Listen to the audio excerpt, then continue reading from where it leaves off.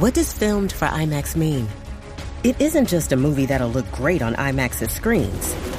It means that hiding from a sandstorm feels like fear in every flicker.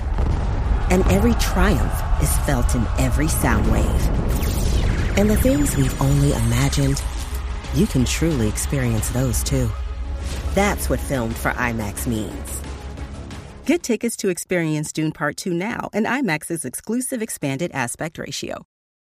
This episode is brought to you by Paramount Plus. Get in, loser! Mean Girls is now streaming on Paramount Plus. Join Katie Heron as she meets the plastics in Tina Fey's new twist on the modern classic. Get ready for more of the rumors, backstabbing, and jokes you loved from the original movie with some fetch surprises. Rated PG-13. Wear pink and head to ParamountPlus.com to try it free.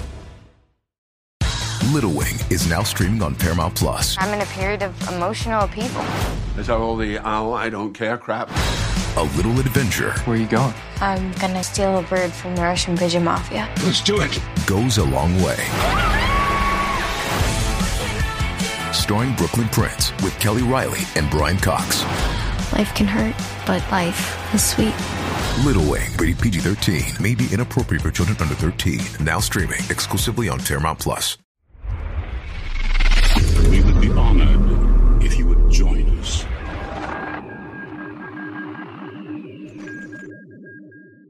We have at least the Ahsoka show. Thank you. Mm-hmm, mm-hmm. You know? And Dave's movie would become really important at that point. And then I think it already out. is. I would hold out. I would hold out, man, for Dave's movie because there's so much abuse I can take as a Star Wars fan before I'm just like, okay, dude, I can't take this anymore. Sometimes you got to face the music, and you can't just try to keep being positive about things. It'll be okay. It's like, well, no, dude, what? It's not going to be okay. Like, it's not going to be okay until we see some change. And hey, someone's got to say it, and I'm that guy. Let me tell you one other thing, just to give you a little bit of hope too, because there's something kind of weird that happened with Christopher Nolan when he was talking about on the press tour for Oppenheimer. Did you hear about this? Something about him wanting to do Star Wars?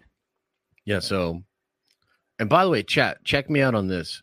Is it not the case that Ludwig Göransson is the person that did the score for Oppenheimer? Somebody double check me on that, okay? Oh, really? Yeah, I'm pretty sure. Yeah, and apparently it's phenomenal, dude. Like next level shit, which you would expect with Ludwig, right? Yeah. But so Nolan gets asked a bunch of different kind of questions when he's on the press tour, and he's like pretty open. Like he was asked about like superhero stuff, he's like, nope. You know, like asked about like this, that, nope. When it came to Star Wars, he like paused for a little bit and he's like, pass. Like he didn't want to like answer the question.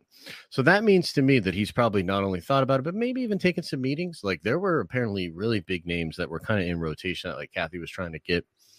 I don't think Nolan, and this is literally just, I'm speculating. I've not heard this, but I don't think Nolan would make Star Wars under the current regime, under Kathy being there. But I think it's possible. Look, man, all these guys would do anything for the right price. I don't think money is of any consequence to Christopher Nolan. Look at John Boyega. Look at what just happened with John. Can you believe this shit? The guy was just being so real and ousting them for their Disney for their bullshit. Yeah. I'm good, fam. Nah, I'm not doing Star Wars. I'm good. Yep. Nah. He's back. But here's the thing. Hey, John. No, I know. Here's $10 million. Here's your $20 million. You want to come back and do Finn? We're going to give him a good Jedi backstory and everything before, The Force Awakens. Okay.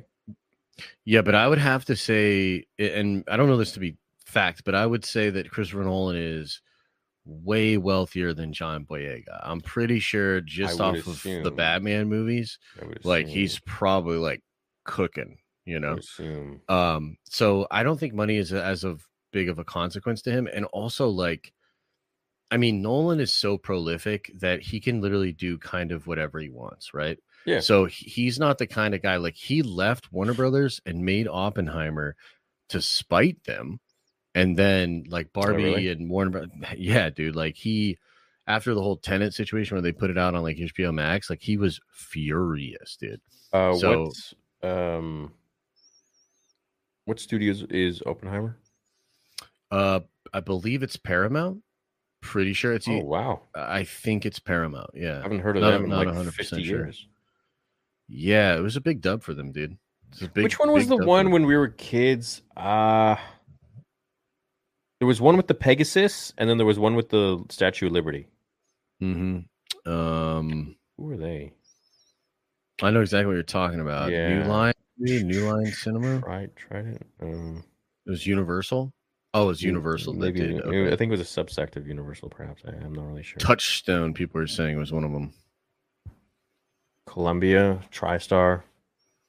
I think TriStar was a Pegasus. Mm-hmm. Yeah, you guys remember that, right? I remember that shit. Yeah. Yeah, but so I guess my point is, like, even if all this other stuff falls apart, if Ahsoka's terrible, all the movies get canceled and they sell Star Wars, or they take like this huge break, right? If they came back with a Christopher Nolan Star Wars movie, that would be enough, I think, to get people re-engaged and excited about it. You'd unfortunately have to let everything that's going on right now die and dwindle out. And I would literally do no more shows, no more movies. I'd give Christopher Nolan like 4 or 5 years and allow him to make whatever Star Wars movie he wants to make. And then maybe you have something from there, because it's not as though he can't play with the franchise stuff. He did the Batman stuff. So he can play big brain and big brand at the same time.